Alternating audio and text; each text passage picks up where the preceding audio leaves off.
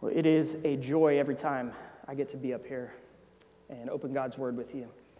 So will you take your Bibles and turn to Luke chapter 2, beginning with verse 41. And as we begin, let's ask God to speak to us through His Word. Let's pray. Father, sanctify us in truth. Your Word is truth. Speak to us through it by your Spirit, that we may honor you as we more fully know and love our Savior Jesus, in whose name we pray. Amen. Well, growing up in my family, most holidays, we would gather at my grandparents' house, and my siblings and I and my cousins would sit around the table, and we'd snack, and we'd play games, and eventually the discussion would always turn to the family lore, those stories that we would hear year after year. There would be the one about my uncles setting fire to a field and blaming it on my dad. There would be the one about the injuries my grandpa got from trying to drop kick a cat through the back door. There would be several about my great-grandfather dying and leaving 7 young children at home, and my great-grandmother raising all of them on a farm by herself. There would be the one about my grandma, who very emphatically, as a young girl, told her parents she did not like being told what to do. Kids, do you ever ask your parents or your aunt and uncles or your grandparents what they were like when they were kids? Do you listen to those stories? I know lots of us enjoy reading biographies or even watching movies that follow the lives of famous people or important historical figures. And what do they usually begin with? Usually, the writer or the director chooses a handful of interesting events from that person's early life. As I was preparing for this sermon, I wondered, why do we do that? Why are we so interested in what people were like as kids? And I'm not a psychologist or an analyst or anything, but I thought of a couple of reasons that I think are true. First, thinking of these people as children makes them more relatable, brings them down to earth, and it shows us how really deep down our ancestors and our heroes are just like us. They had to learn to walk, to read, to ride a bike, to experience puberty, and all of the emotions and everything that comes from moving from childhood to adulthood. Something about knowing what these people were like when they were young helps us to know them better. And second, I think we want to know about their early lives so we can find something to grab onto that will help us become like them. We look to see what it is we can take from their lives to show us what we could and should be. Our passage tonight is actually the only record we have of Jesus between his infancy and beginning his ministry as a 30-year-old man. A full 30 years pass, and this is the one glimpse we get into Jesus' life. This event in Jerusalem when he's 12 years old. So I think it's worth asking, why this story? What's so important that we learn from this event in the life of Christ that caused the Lord to inspire Luke to write it down for us? Remember, Luke was writing to bolster the faith of Theophilus. He was writing so Theophilus could have confidence that the things that he had learned were true. And I think what we see in this passage is that Jesus is at the same time fully God and fully man. And that his life had a very specific purpose: to do the will of his heavenly Father in saving a people for himself. Luke recounts this story because it gives us a glimpse of the reality that the larger catechism summarizes in question 37. Christ, the Son of God, became man by taking to himself a true body and a reasonable soul, being conceived by the power of the Holy Ghost in the womb of the Virgin Mary, of her substance and born of her, yet without sin. Fully God, fully man, one person with two natures. But what's remarkable about this passage is just how ordinary it is. I mean, think about it. How many families over the years traveled to Jerusalem to celebrate Passover? How many times in the history of the world has a young boy been separated from his family and lost in the big city? Yet, with all the ordinary, there's something different about this young man. And it's not until you stop to listen to him, to consider what he's saying, that you begin to realize just how remarkable he is. So let's walk through the passage together, and we'll see what it shows us about Christ. And along the way, we'll draw some applications for us as a proper response. There's an outline in the back of the bulletin if you want to follow along. We'll see the Passover journey of a family, a problem Jesus is not found, a proclamation about Jesus' father, and pondering about Jesus' future. Look with me at verse 41. Now, his parents went to Jerusalem every year at the feast of Passover. And when he was 12 years old, they went up according to custom.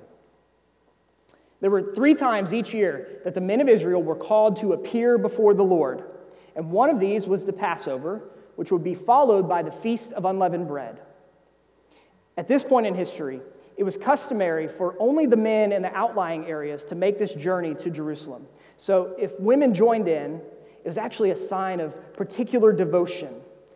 So we see already in our passage what we've seen already in Luke, and what Pastor Taylor pointed out last week. Jesus' parents were faithful and devout.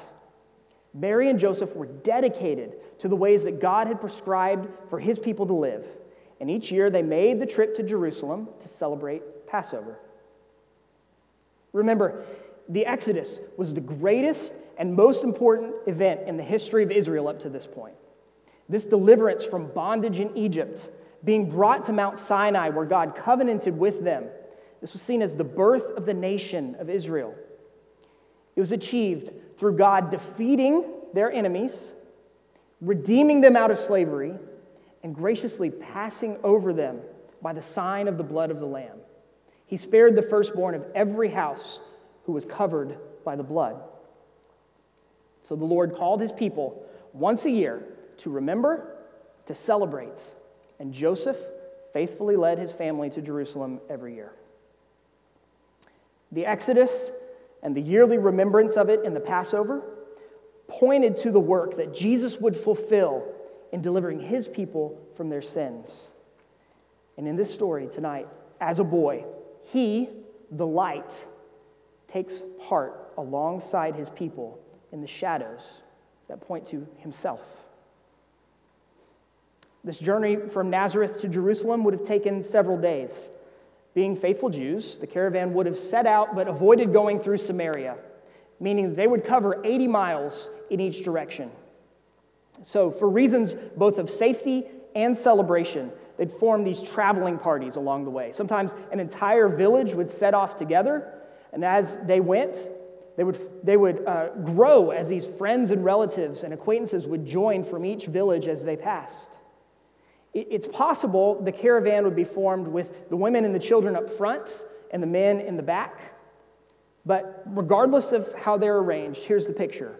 A large group of people, constantly increasing, comprised of gaggles of men and women and children and pack animals that are intermingling and catching up, playing, and excitedly planning their celebrations in Jerusalem. They'd cover about 20 miles a day, meaning that if the family were to remain in Jerusalem for the whole Feast of Unleavened Bread, it would be 2 weeks from their departure until they returned home to Nazareth. So this is no small undertaking. 2 whole weeks every single year, but Joseph and Mary made the trek each year. Our passage tells us when Jesus was 12, he joined them.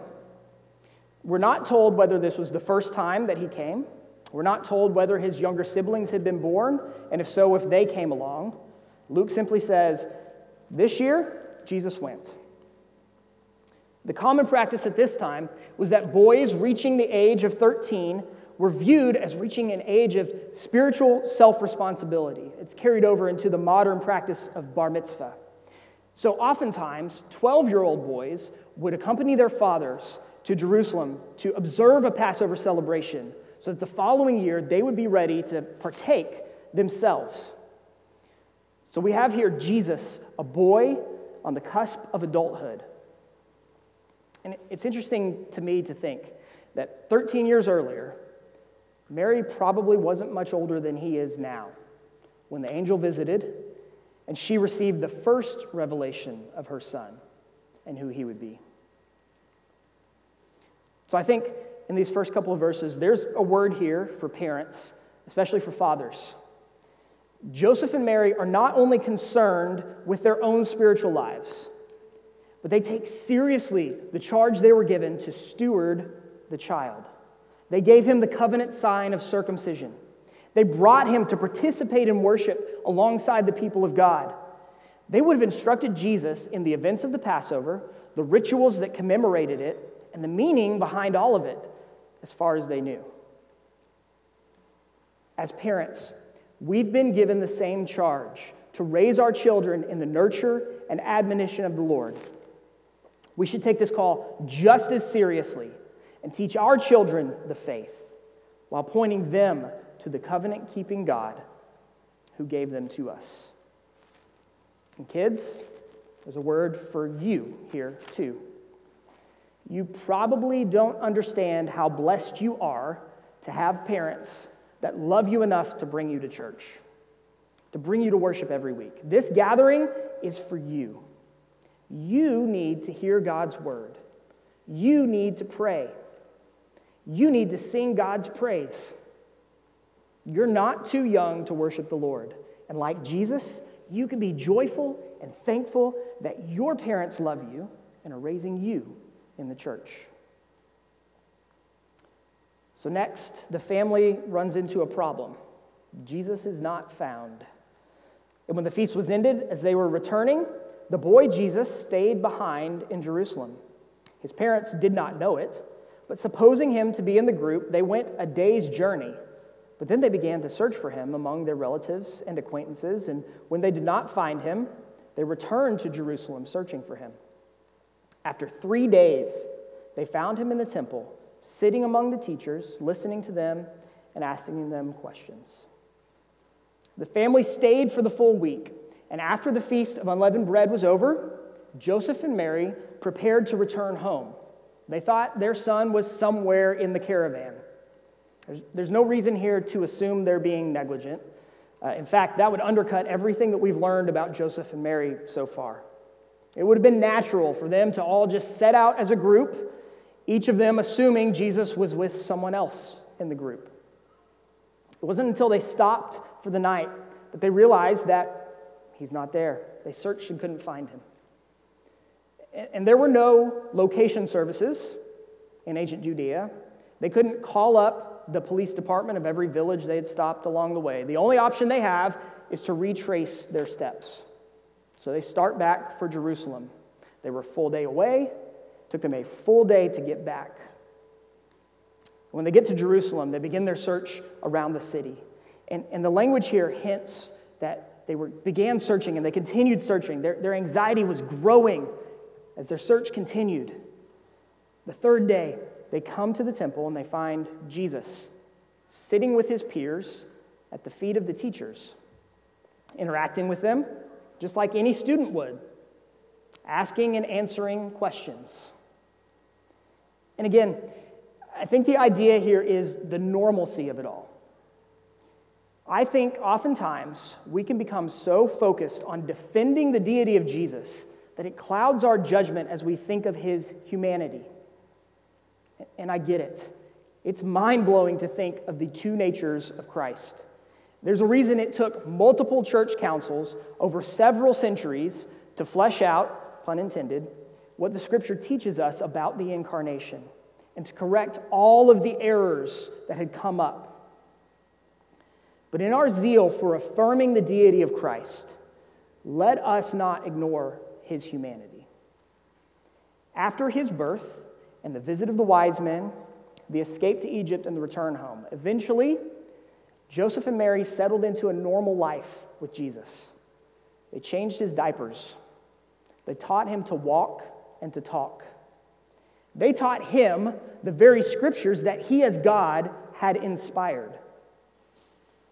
So this event encapsulates the summary statement we heard last week, that Jesus grew in body and mind. Luke doesn't invent some legendary story about the Lord. Instead, he writes about Jesus' growth like any other child. Jesus didn't speak from the cradle. He couldn't immediately recite the Torah by heart. He didn't perform little miracles to amuse his friends or to help his mom around the house or to get his chores done. And so when he goes missing from a traveling party, nothing from his life suggested the problem would have a miraculous solution. His parents didn't look for him to just show up out of thin air. They went looking. This is because Jesus was, and get this, still is truly man, which means that at one point, he was truly boy. So kids, absolutely every type of thing that you experience, Jesus experienced, except for sin. He had friends, and sometimes they mistreated him. He had to learn new material and new skills. According to his human nature, he did not know everything. He was even tempted to sin, but he never did. So kids and adults, anything you are going through, Jesus understands. This is what we heard in our study of Hebrews in chapter 2. Therefore, he had to be made like his brothers in every respect, so that he might become a merciful and faithful high priest in the service of God, to make propitiation for the sins of the people. So no matter what you are going through, you can pray in his name, and he will hear, and he will understand. But the good news is, he didn't only become like us so that he could sympathize with us, or even just to show us how we should live. He came to live perfectly in our place. He was the perfect baby, the perfect toddler, the perfect boy, the perfect son, the perfect student, the perfect brother, the perfect Savior. And we receive his perfection on our behalf simply by putting our trust in him. So when we sin, we shouldn't hide from him in shame. Instead, we can confess our sins and know that we are forgiven because of his perfect life as a true man.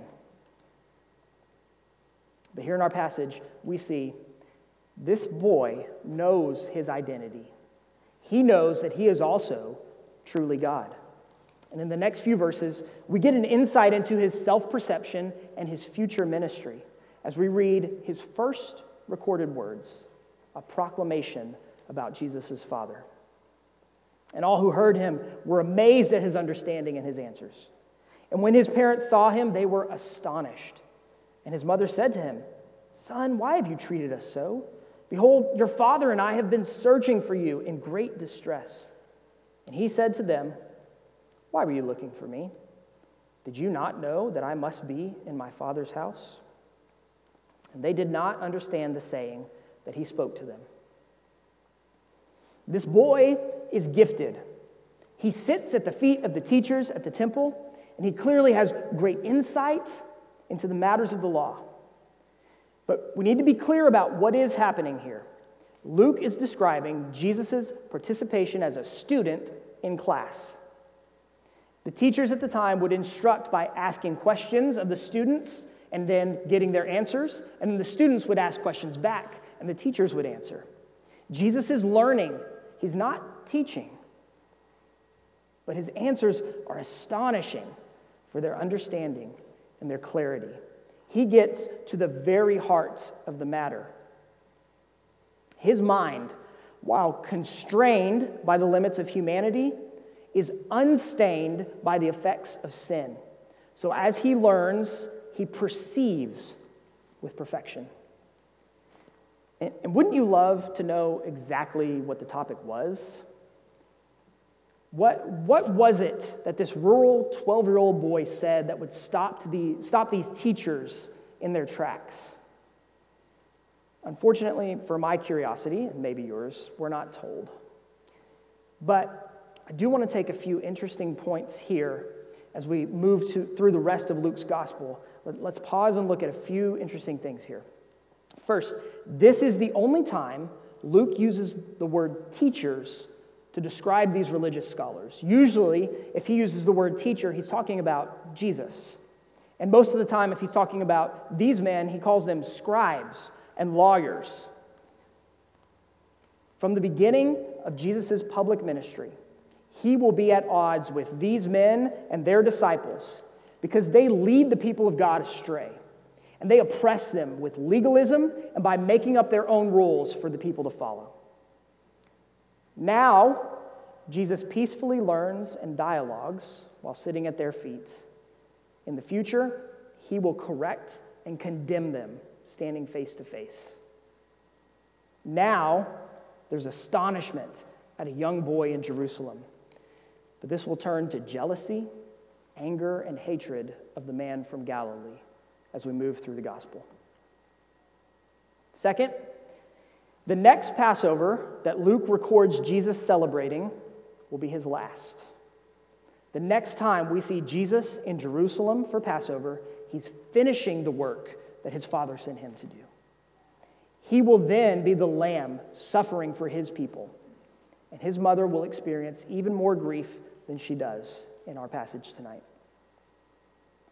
And third, where are we? We're at the temple again. We've been here over and over in the first couple of chapters of Luke. But from this point forward in the gospel, the temple is not a place of peace and worship, but it'll be a place of temptation and confrontation.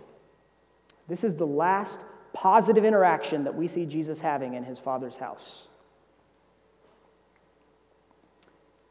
The teachers are not alone in their reaction to this boy. While they're astonished at Jesus' answers, Joseph and Mary are overwhelmed to have found him.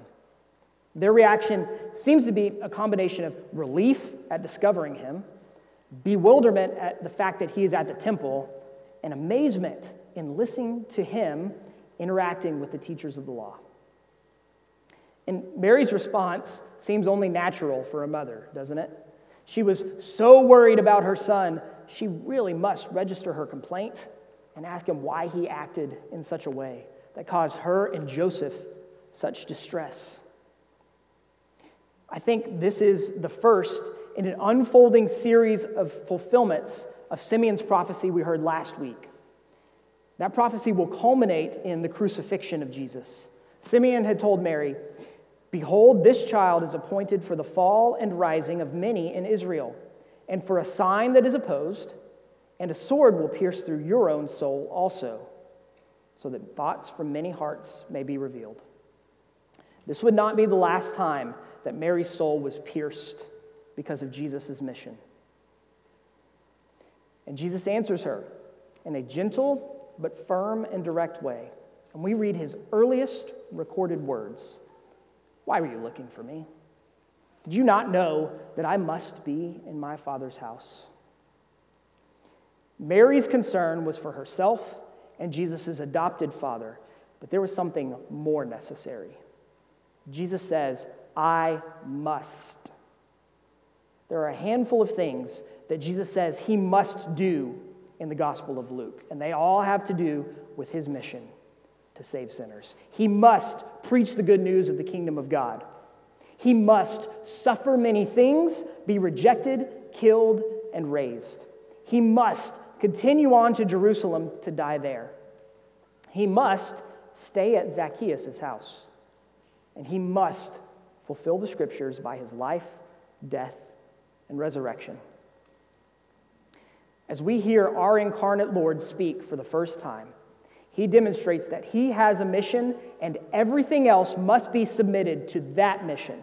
He must be in his Father's house and about his Father's business. Anything that detracts from his pursuit of obeying his Father must become secondary. And while I don't think we should read too far into it, there does seem to be at least a slight rebuke to Mary in his response. She says, "Your father and I were worried," meaning Joseph and herself. And Jesus' reply was, "I was in my Father's house, where I was supposed to be." Jesus speaks of his relationship to the Father in a unique way that doesn't really come through in our English translations. Here's what he's essentially saying: I am the only son of this Father, and it was necessary for me to be where he wants me to be. While we are not sons of God in the same way that Jesus is, through union with him, we are adopted by his Father, and we have the same call to obey. I think from this, we can draw a clear conclusion. We must not submit to any demands that contradict the demands of God. We are to submit to lawful government unless they require us to disobey the law of God. We are to submit to our parents unless they require us to disobey the law of God. We are to submit to our employers or our teachers or our spiritual authority unless they require us to disobey the law of God. And to make a direct application, what things prevent you from being in your Father's house at worship on the Lord's Day? Is there a vocation, a recreation, a family expectation, a fear, a sin, or shame that keeps you away? If so, consider whether you need to say to that demand, whatever it is, I must be in my Father's house. Or more broadly, what things draw you away from the vocations that God has given to you as a Christian, as a son or a daughter, as a spouse or a parent or a sibling, a friend, a church member, an employer, an employee, a neighbor, or a citizen, all those places where we are to love our neighbor as ourselves. Are you following the call of the author of Hebrews and the example of Jesus to cast off anything that would hinder you from running the race of a faith-filled life? Praise the Lord, since none of us are doing that perfectly, that Jesus knew exactly what the Father required of him, and he obeyed him on our behalf, and then died in our place, so that we are free from the guilt and the shame of our own failure to obey. And kids, I want to speak to you again directly for a minute, so can you look up at me? You can learn from this passage too. Right now, your parents might be fully responsible for you. They might make you come to church. They might read the Bible to you and pray with you. I sure hope they do. But there will come a time when it will be up to you whether you will follow what God calls you to do or whether you will do what you want to do. Learn from Jesus that even when you are young, you can learn his word and follow him. One day, you must take hold of the promises and the obligations that you were given in your baptism. Don't just count on your parents. The Bible says you must repent of your sin. You must trust in Jesus. And you must try to obey him as the Holy Spirit makes you more like Jesus. And especially to our middle schoolers and our high schoolers, you're probably already beginning to feel that tug of independence from your parents. I know you're hit all the time with temptations and distractions that would pull you away from Christ. And I'm sorry to say, it's not going to get any easier. As you grow and you move out of your parents' home, you go off to college, or you get a job, or you get married, the devil will do everything he can to pull you away from your Father and his house now. And if your faith doesn't find a firm foundation now, it's much more likely to get swept away in the cares of the world later. So I promise you, things will go so much better for you if you will learn now to say no to the things that get in the way of your spiritual growth. Learn to be in God's house and about his business now, before the temptations and the distractions grow stronger. And know that here at Christ Church, you're surrounded by brothers and sisters of all ages who are committed to praying for you and walking alongside you as you do. So Jesus gives his answer, revealing that he knows himself to be not only fully human, but also fully God. He is the only begotten Son. But, and not for the last time, his self-revelation is not understood. Joseph and Mary don't get it. That theme is going to continue As even Jesus' own brothers, none of them seem to recognize who he is until after his resurrection. Gabriel's prediction, Mary's virgin conception, the prophecy fulfilling birth in Bethlehem, the angels announcing it to the shepherds, the prophecy of the old man and the old woman in the temple, and now this self-declaration of sonship, and yet they can't piece it all together. Which, praise the Lord for this comfort, because we are exactly the same, aren't we? How many times do we miss what God has so clearly revealed due to our own ignorance, our own stubbornness, our own laziness? And yet, he remains patient with us, continuing to work to remove our blindness and our calloused hearts. Jesus doesn't rebuke their confusion. And in time, he'll make sense of everything for them. So finally, the passage ends with Mary pondering about Jesus' future. And he went down with them and came to Nazareth and was submissive to them. And his mother treasured up all these things in her heart. And Jesus increased in wisdom and in stature and in favor with God and man. His mission at the temple complete, Jesus returns and continues keeping the fifth commandment by honoring his mother and adopted father. Kids, Jesus is not only your example, but he is your substitute. He was basically a grown-up in his culture, but he still submitted to and honored his parents. You are called to do the same, even you teenagers. But he also did this for you.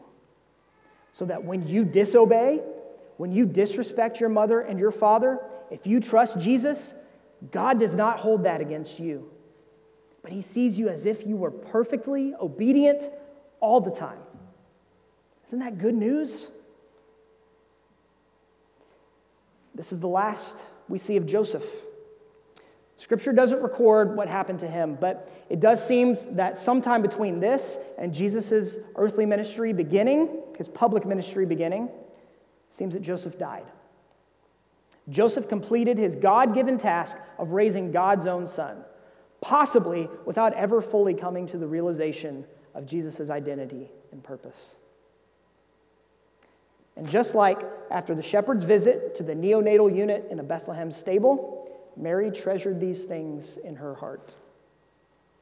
She was not content to remain in her ignorance, but she continued to hold on to these marvelous events until she came to fully realize what God had accomplished through her boy. And then Jesus grew. But this is not just Luke repeating himself from the end of verse 40. These first two chapters of Luke are prologue. They introduce us to Jesus, but they subtly hint at his identity as both truly God and truly man. And I agree with several of the commentators I read. I think Luke's been deliberate as he traces Jesus' early years. In chapter 2, verse 10, Jesus is a baby. In verse 40, he's a child. The word means a young child. We read the child grew. In our passage tonight, in verse 43, Jesus is the boy Jesus. And then finally in verse 52, he's simply Jesus. He has come of age, and he's an adult for the rest of the gospel. Our passage tonight is a coming-of-age story, and verse 52 is actually a summary that covers the next 18 years before Jesus begins his public ministry. But Luke is purposeful with his terminology, which is why there are two growth summaries. In verse 40, Luke says that Jesus grew, meaning the same way that little children grow. It just happens. They keep getting taller and more knowledgeable and more responsible, and it all just kind of happens to them without much effort on their part. But in verse 52, Jesus increased. This word carries with it the idea of action and responsibility. A child grows, but an adult gets an education, learns skills, develops virtue, or builds strength. And that's what Jesus does now. He knows that he must do what the Father has commissioned him to do. So the next 18 years are not empty and they're not silent. He's increasing, preparing himself for the public ministry of reconciliation in obscurity while continuing to live under the law. He is growing physically, emotionally, intellectually, and spiritually. Just like what we heard in our confession, he is loving God with all his heart, mind, soul, and strength. He's doing what every man must do. Luke wants us to see that Jesus is a true human, subject to every experience and growth pattern that every person must endure so that he can become the Savior of his people. So as we wrap up, I want us to take a moment to imitate Mary. What are the truths from this passage that you should treasure in your heart and ponder so that you can increase in your knowledge of, your love for, your joy in your Savior?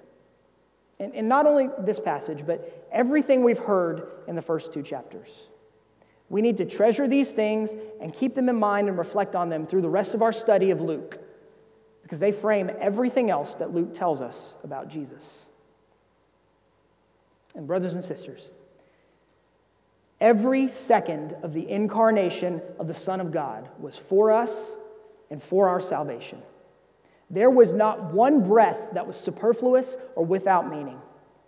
Because our salvation required the obedience and death of a human mediator, Jesus lived every phase of life as a true man under the law, and he did it perfectly, so that by his active obedience, he has earned the right of eternal life for all who have faith in him. And by his death, he has atoned for every sin committed by his people. I don't think it's too much to say that because Jesus was the perfect baby, babies may have eternal life. Because he was the perfect child, children may have eternal life. Because he was the perfect adolescent, adolescents may have eternal life.